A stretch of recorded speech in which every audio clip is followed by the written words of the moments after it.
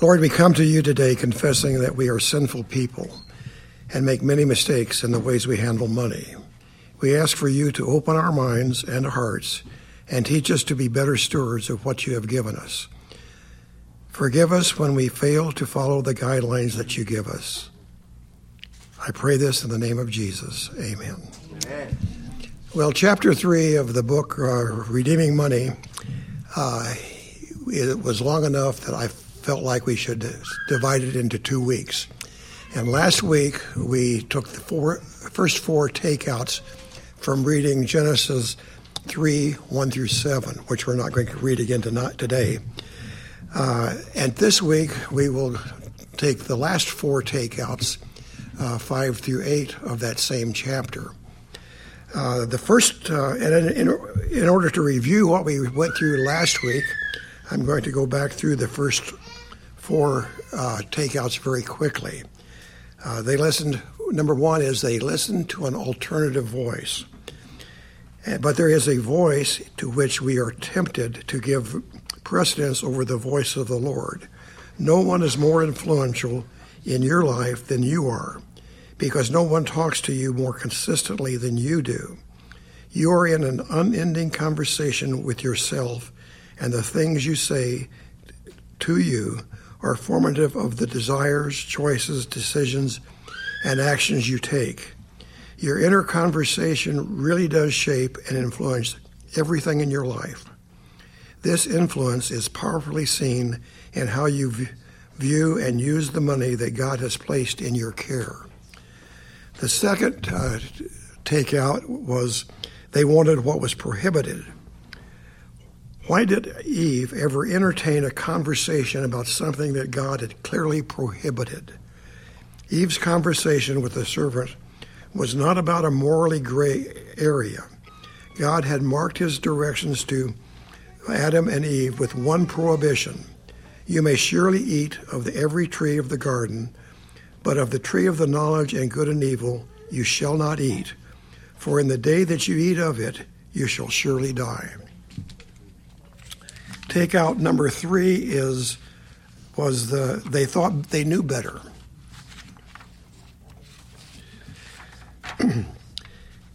Every sin dethrones divine wisdom and enthrones human wisdom. So it is with money. Every misuse of money begins with elevating human wisdom over the wisdom of God.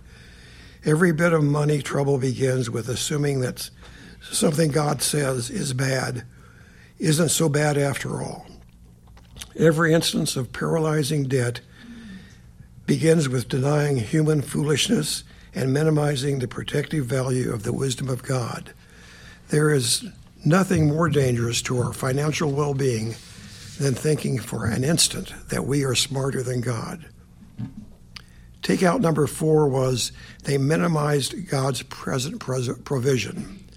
If you are persuaded that no one knows better what you need than the Lord and that he has been faithful in meeting these needs, then you don't look toward the world with a needy and craving heart. You simply cannot separate debt and ingratitude. Debt would be much easier to solve if it were just a matter of too little money. It is made much more difficult because it almost always involves the craving of our unthankful hearts. The first time I read this chapter, I was just blown away by the wisdom that I found in it, and that's why I'm up here today, is because it was something I really wanted to share with you. And I've kind of started taking a verse of the day, not necessarily from the book, but something that fits right in with what we're doing. And today's verse is Matthew 6:19 through 21. Do not lay up for yourselves treasures on earth, where moth and rust destroy, and where thieves break in and steal. But lay up for yourselves treasures in heaven, where neither moth nor rust destroys, and where thieves do not break in and steal. For where your treasure is, there will your heart be. Okay, now we start today's lesson. I have to take out number 5. And who's got the mic? Somebody else? Okay. Would you start reading it? They allowed themselves to doubt God. doing just one paragraph, or what's Paragraph by paragraph, as far as you want to go. The whole strategy of the serpent's temptation balanced on one thing: getting Eve to doubt the goodness of God. He was essentially saying, your God isn't so good after all. He's insecure, he's selfish and jealous. He's withholding something wonderful from you because he's afraid you will become like him and know what he knows. And if you know what he knows, you will no longer need to depend on him. You see, if you and I allow ourselves to doubt the goodness of God, we will then take our lives into our own hands. You don't put your life into the hands of someone you do not trust.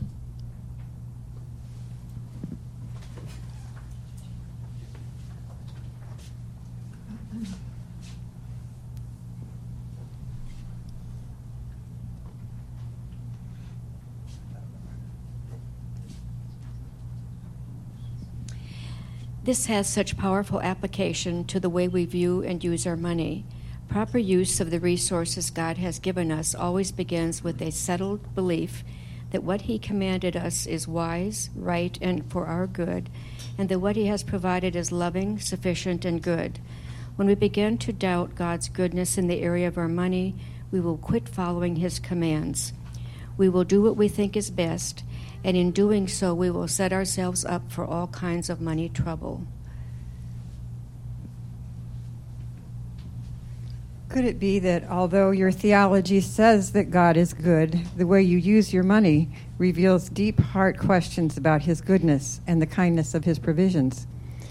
In counseling people with money problems, I was unprepared for how much doubt of and anger toward God I uncovered. I counseled people who had quit believing that God makes good on every one of His promises.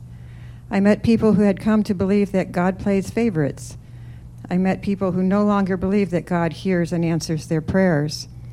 I talked with people who were no longer sure that God's commands are for their good. And I've counseled many people in whose heart praise had long since been replaced by complaint. Wow.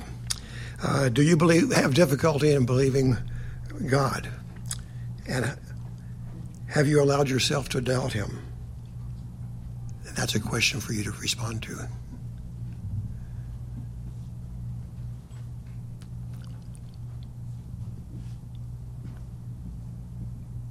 Paul, I would say for me, I love the wording of this because I think I don't doubt. And then you review how you got the purchase you got or why you got it and the motive behind it. And you realize you did doubt. And, it's different things, different times. I don't think we consciously go in doubting. I think it's something we realize afterwards with the help of a brother or sister in Christ or what have you. Maybe a nudge from a spouse.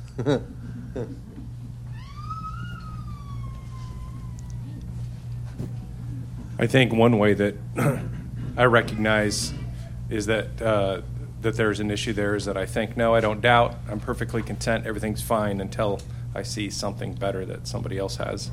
And then I doubt, not because anything changed about my circumstance, but because I see what somebody else has, and I think, well, I don't have that. They have that. Then you can have doubt. Guilty as charged, brother. And really, what is the root of the doubt? It's a lot of times it's just my disobedience to the Ten Commandments. Either you're coveting something that my neighbor has, and I think I deserve it better than them. Or it's just my sin. And certainly my depravity that brought me to that place where I doubt God is on my side, and that's sad.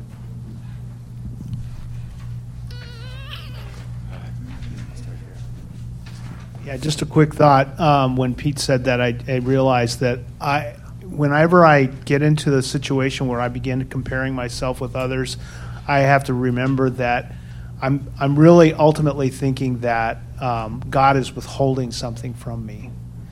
And that really resonated as we were reading through the paragraphs here. That I really need to ask myself the question: does God really withhold anything from me? And if I'm honest, that's the root of the issue. For me, I've experienced doubt kind of indirectly, because a lot of times I doubt if I really need to spend as much time in God's Word during my day or week. And then I find when I decide, well, I can do something else besides that, then that's when I find I face temptations with money or other things and decide to go by what I think is right versus what God's Word would say about that. Okay, let's move on to takeout number 6. They decided to step over God's boundaries. All our lives are shaped and directed by moral choices. In fact, the character of every day is set by a series of moral choices. Most of these go on unnoticed because they go on in the mundane. Our lives aren't shaped by 3 or 4 big moments, but they are thought by thousands of little moments. It is a direction set by the little, everyday choices that determines how we respond and what we do in the grand, significant moments of our lives. In the countless little moments of every day, we make inescapable moral decisions. No matter the subject, the decision is always about the same thing. Will I choose to stay inside God's boundaries and do what he says is right, or will I step over God's boundaries and do what will get me what I want? If a Christian husband is yelling at his wife, saying things to her he should not say, he's not yelling because he's ignorant of the fact that it's wrong. He's doing it because at that point he doesn't care what God says is wrong. There's something he wants, and he will do whatever it takes to get it. On the same way, Adam and Eve didn't eat the forbidden fruit because they were ignorant of the fact that it was forbidden. They knew where God had placed his boundaries, and they willingly stepped over them to get what they wanted. Your use of money will be shaped by momentary moral choices. Will you stay inside God's wise and loving boundaries and use your money in the way he says is best, or step over his boundaries to get whatever it is you want? Yes, some of our money problems are rooted in ignorance. We haven't taken time to learn all that God has to say about this important part of our lives. But could it be that many of our money troubles are the result of ignorance, but not a result of ignorance, but of rebellion? Could it be that we get ourselves into money trouble because we want our way more than we want his glory? Could it be that real and lasting change in our financial lives will come not as a result of more information, but as the result of heartfelt, personal self-examination and confession? And that leads to the question, in what ways have you decided to step over God's boundaries?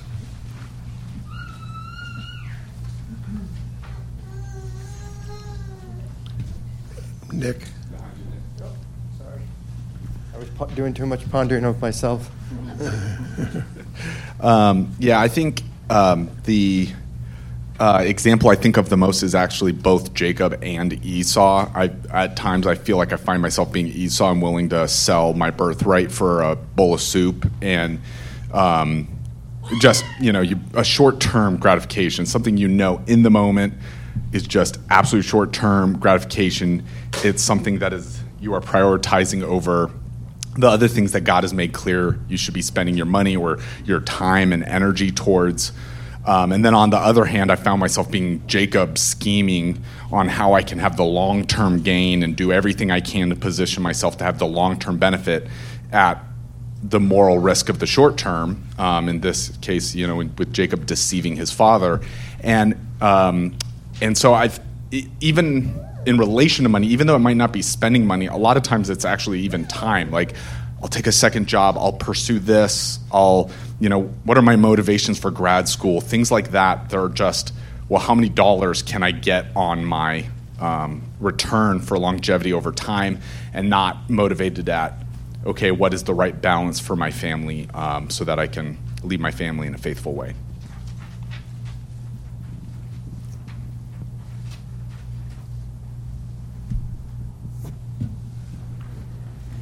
Paul, what was the question again? In what ways have you decided to step over God's boundaries? I don't know if this really answers the question, but something that is running through my head is the word submission for me. And this has kind of been my theme, is to submit to God's will. And so I'm a very security conscious person, as my husband well knows. And so when the air conditioner breaks or when the car breaks down, or I go into panic mode, like, how are we going to do this, and get into panic mode rather than really relying on God. And I mean, we have several examples throughout our life of how God has amazingly provided, in that crisis of whatever the crisis was, or the wondering what was going to happen.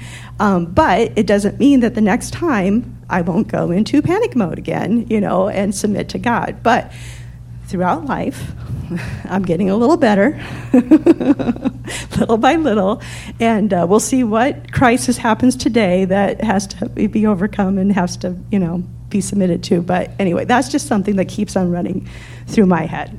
I'll bet if we were honest with ourselves, a lot of us have the same story and deal with that same sort of thing. I know in our family we've been through that, and I'm sure that we're not the only two couples that have.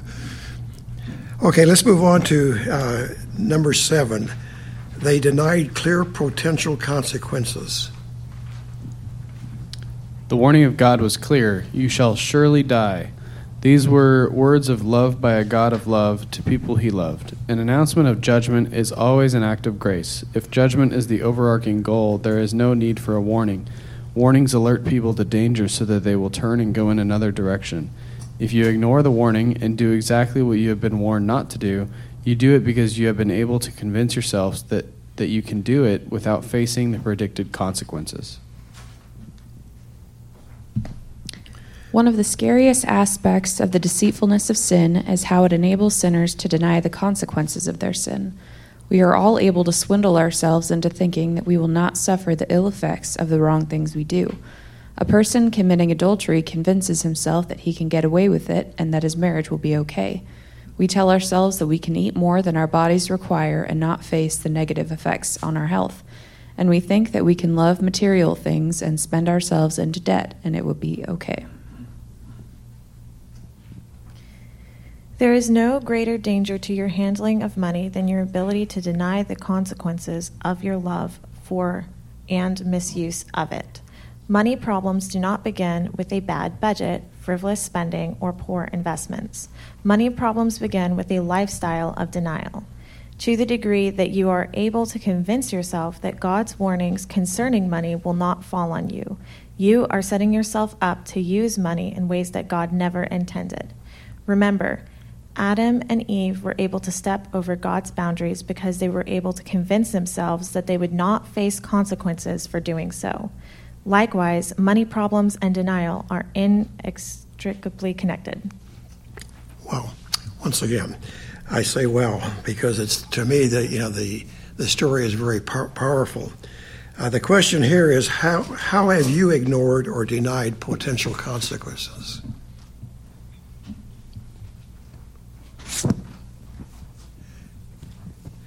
We're getting into the questions that dig down deep in our hearts today.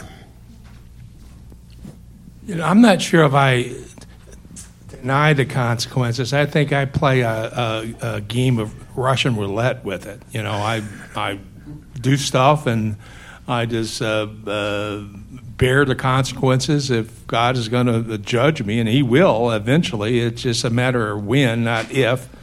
And so, but at that time that I'm doing the act or doing the disobedience, I don't really think about the consequences. I don't think about the judgment or the punishment. I just do it because I want to do it.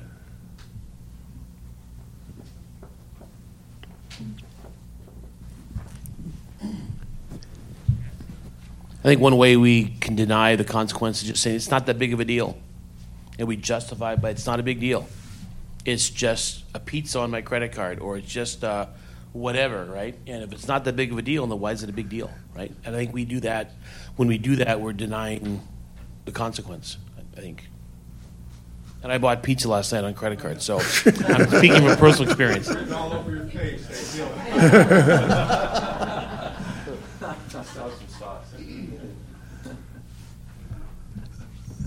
Okay, let's move on to number 8. They shifted the blame to someone else. Ooh, how often we do that. Whenever you and I are able to convince ourselves that we do the things we do not because of what is inside of us, but because of things outside of us, we don't humbly confess our needs and run to the grace of God, which is our only help. But like Adam and Eve, blaming what's outside is often our first response. Adam blamed Eve, Eve blamed the serpent, and neither one accepted responsibility for their rebellion. When it comes to money, we are tempted to do the same thing. It is scarcely natural for us to blame the economy, the size of our paycheck, the advice of another, the high cost of living, or something near to us for the financial trouble in our lives. It is often sadly easy to convince ourselves that our money trouble is not the result of the thoughts and desires of our own heart. And when we do this, we not only don't get the help we need at the place where we need it, where it is most needed, but we set ourselves up for further financial difficulty. When we shift blame, we not only deny our need for help, but we also leave our hearts unchanged and our habits unaltered. Could it be that you have financial woes in your lives that never get fixed because you have become all too skilled at shifting the blame?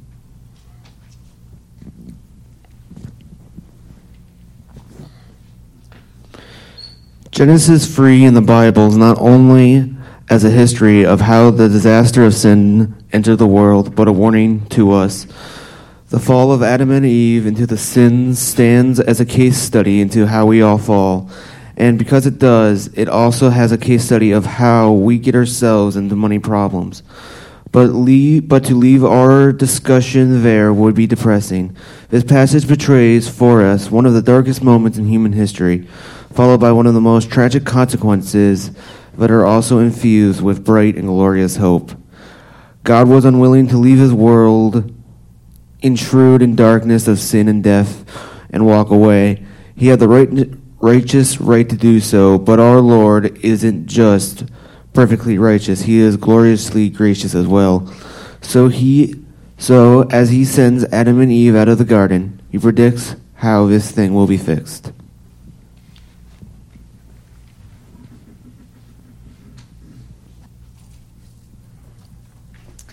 Speaking to the serpent, God says, I will put enmity between you and the woman, and between your offspring and her offspring. He shall bruise your head, and you shall bruise his heel. Genesis 3:15. And with these words, God promised help for every aspect of money temptation, every instance of money foolishness, every moment of money denial, and every circumstance of money love. You may be thinking, Paul, you got all that out of those words? Here's why those words carry all our money sanity hopes. If the deepest of our money struggles live inside us and not outside us, then we are simply not able to help ourselves. A new commitment to change spending habits won't help us. A stricter budget won't help us. Reading another money book won't help us. All these things are beneficial, but unless the core problem is addressed, our money problems will not be solved, and the core problem is us. So in that dark moment in the garden, God promises that out of the woman will come a son who will crush the serpent's head. And in these shadowy words, God is telling us that Mary will give birth in Bethlehem to a son, but not just any son. Her son will be the Messiah. And in his life, death, and resurrection, he will once and for all defeat the power of sin within us and the power of the devil outside us. At the judgment of Adam and Eve, God promises that his son will come and bear our judgment, purchase our forgiveness, and restore our relationship to the one who made us. And in that restored relationship with God, we will find everything we need to live in every area of our lives, including our money, in the way that God intended.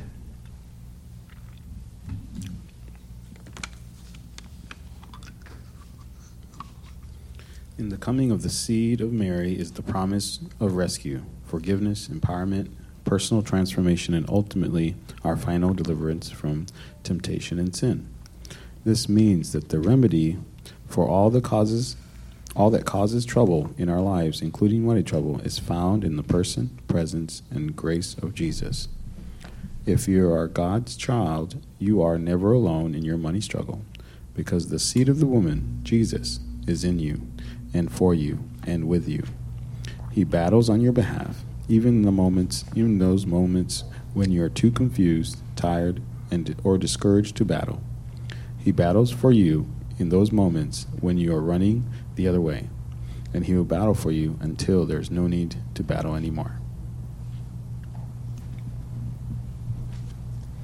The way to connect to his grace is by running to him and admitting that there is evidence in your money life of how much you need it. Your Savior lived in the world you live in and faced the temptations you face, so he won't be shocked by your struggle. He won't mock your weakness, and he won't turn his back on you when you cry out for his help.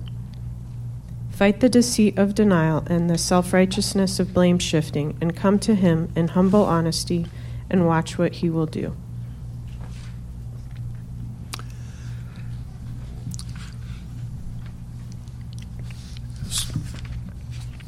So how do you blame others for the decisions you make? How do you take responsibility for those decisions?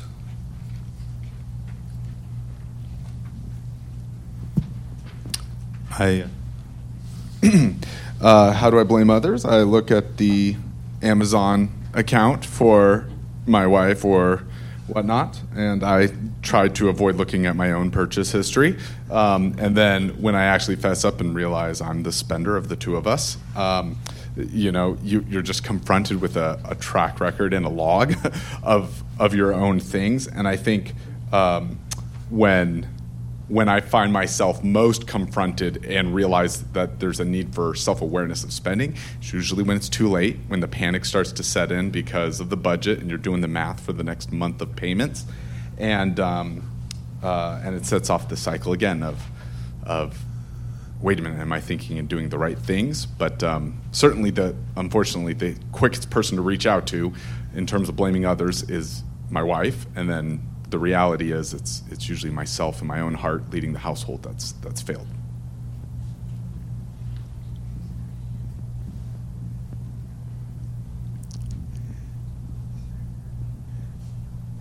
Do we witness others that are blaming whatever they've done on other people? I think we see that on a daily basis on the TV. Yeah, I can see it manifest in my relationship with my wife where, we're arguing. And if you look at who initiated the argument, it's a means of saying, oh, look over here. Nothing's going on over here. Well, let's talk about this other issue. And it's really blame denial and a kind of a blame shifting to a different topic. After 40 plus years of marriage, I think Glenn and I are beyond blaming each other. We just stand accountable to each other for what we have purchased or what we do. So we don't hide that stuff. It's all available for each of us to see. And the only question a lot of times is why, and the answer is because I wanted to. So that's not a good answer, but that's the answer. It's an honest answer because I wanted it. Well, throughout the last 4 weeks, I've tried very hard to not make this the Paul Kavner show and not to tell you all of my mistakes. I've already told you some of them, but I've certainly made my mistakes in the ways the things that we've talked about here today. And I really appreciate you all for participating and for contributing, because every Sunday I learn something in this discussion area from you. And I think what you have to say here today is important. And that's why I stand here and pause through some terrible silences until someone shares with us. But I value the things that you say, every one of you. And we can continue because we got plenty of time today.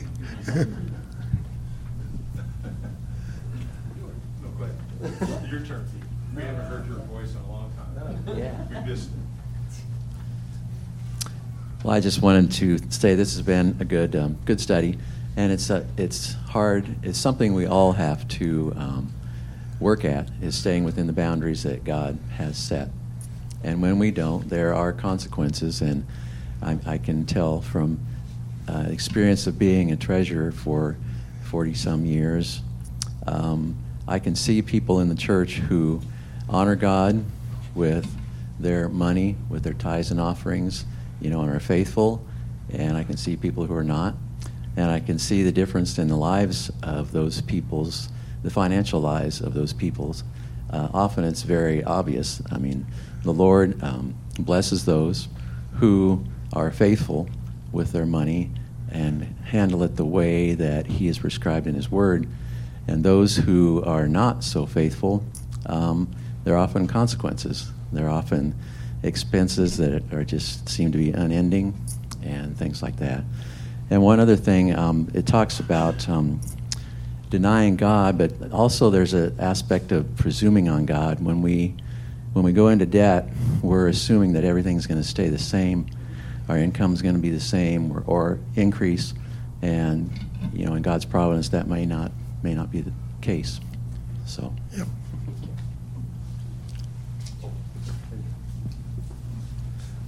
Man, I don't know. Well, I should have gone first. Sheesh. What I was thinking about, too, a different part of what Gary was saying in our relationship, Lori and I think one way that money manipulation can, and I can vouch has taken place, is that I know for both of us, our default is to say yes to the other person. So even though we discuss things, if it's brought up, so if I'm bringing up a significant purchase to discuss as a matter of discussion, I already know that she wants to say yes to me personally. Whether she thinks the purchase is a wise decision or not. Now, it doesn't mean she'll just roll over and not say anything at all, but I also know going into the conversation that her default is to want to say yes. And so there are little nuances there where if I'm being honest, I guess I should say, I know, okay, judgment needs to be shown. Should I even bring this up as a conversation? Am I putting the onus on my wife, on my spouse, to tell me no, which could be sinful right from the outset of even bringing it up as a topic of conversation, because I know she loves me and she just wants to say yes.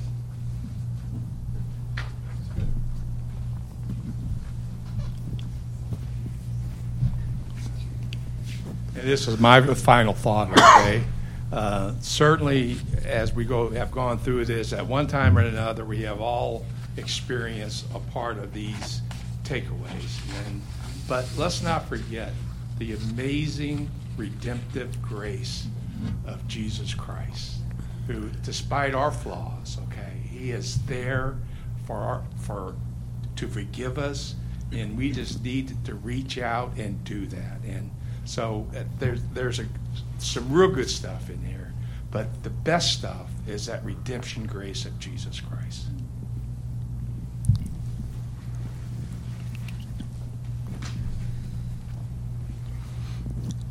Sometimes you just shift the blame on the others and you don't even realize it, and then you look back at it and you do realize that, maybe I shouldn't have done that, maybe I shouldn't have blamed the person on that, maybe I shouldn't have bought that. I'm pretty sure we've all had moments like that. Whether it's like ordering a little bit of extra food or ordering pizzas on a credit card. Or just blaming someone else for not having the money, or just not having enough money to buy something because you already spent it, and blaming something else. And what's awesome is that God and Jesus Christ will still forgive you even if you do mess up. I know that I've done that. I know that the Godfather has done it. So just let's keep praying and be thankful that he will forgive us of all our trespasses.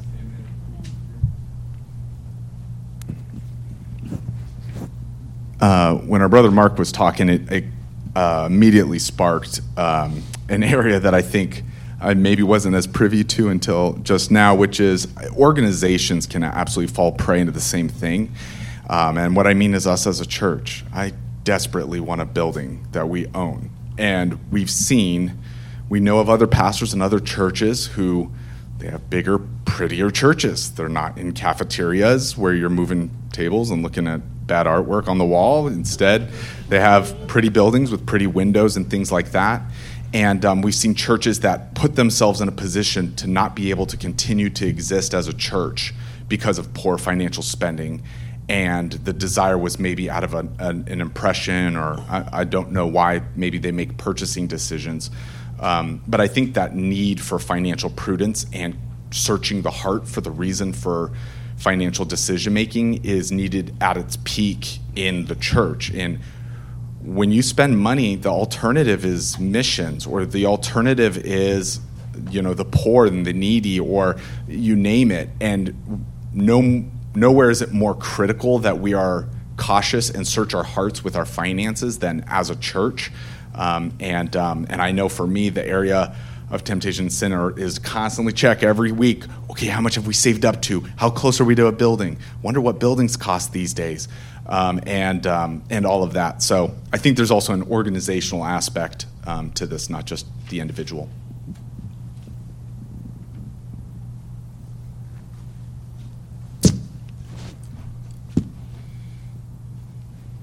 I think everybody that wants to talk did talk, and I'm glad you did.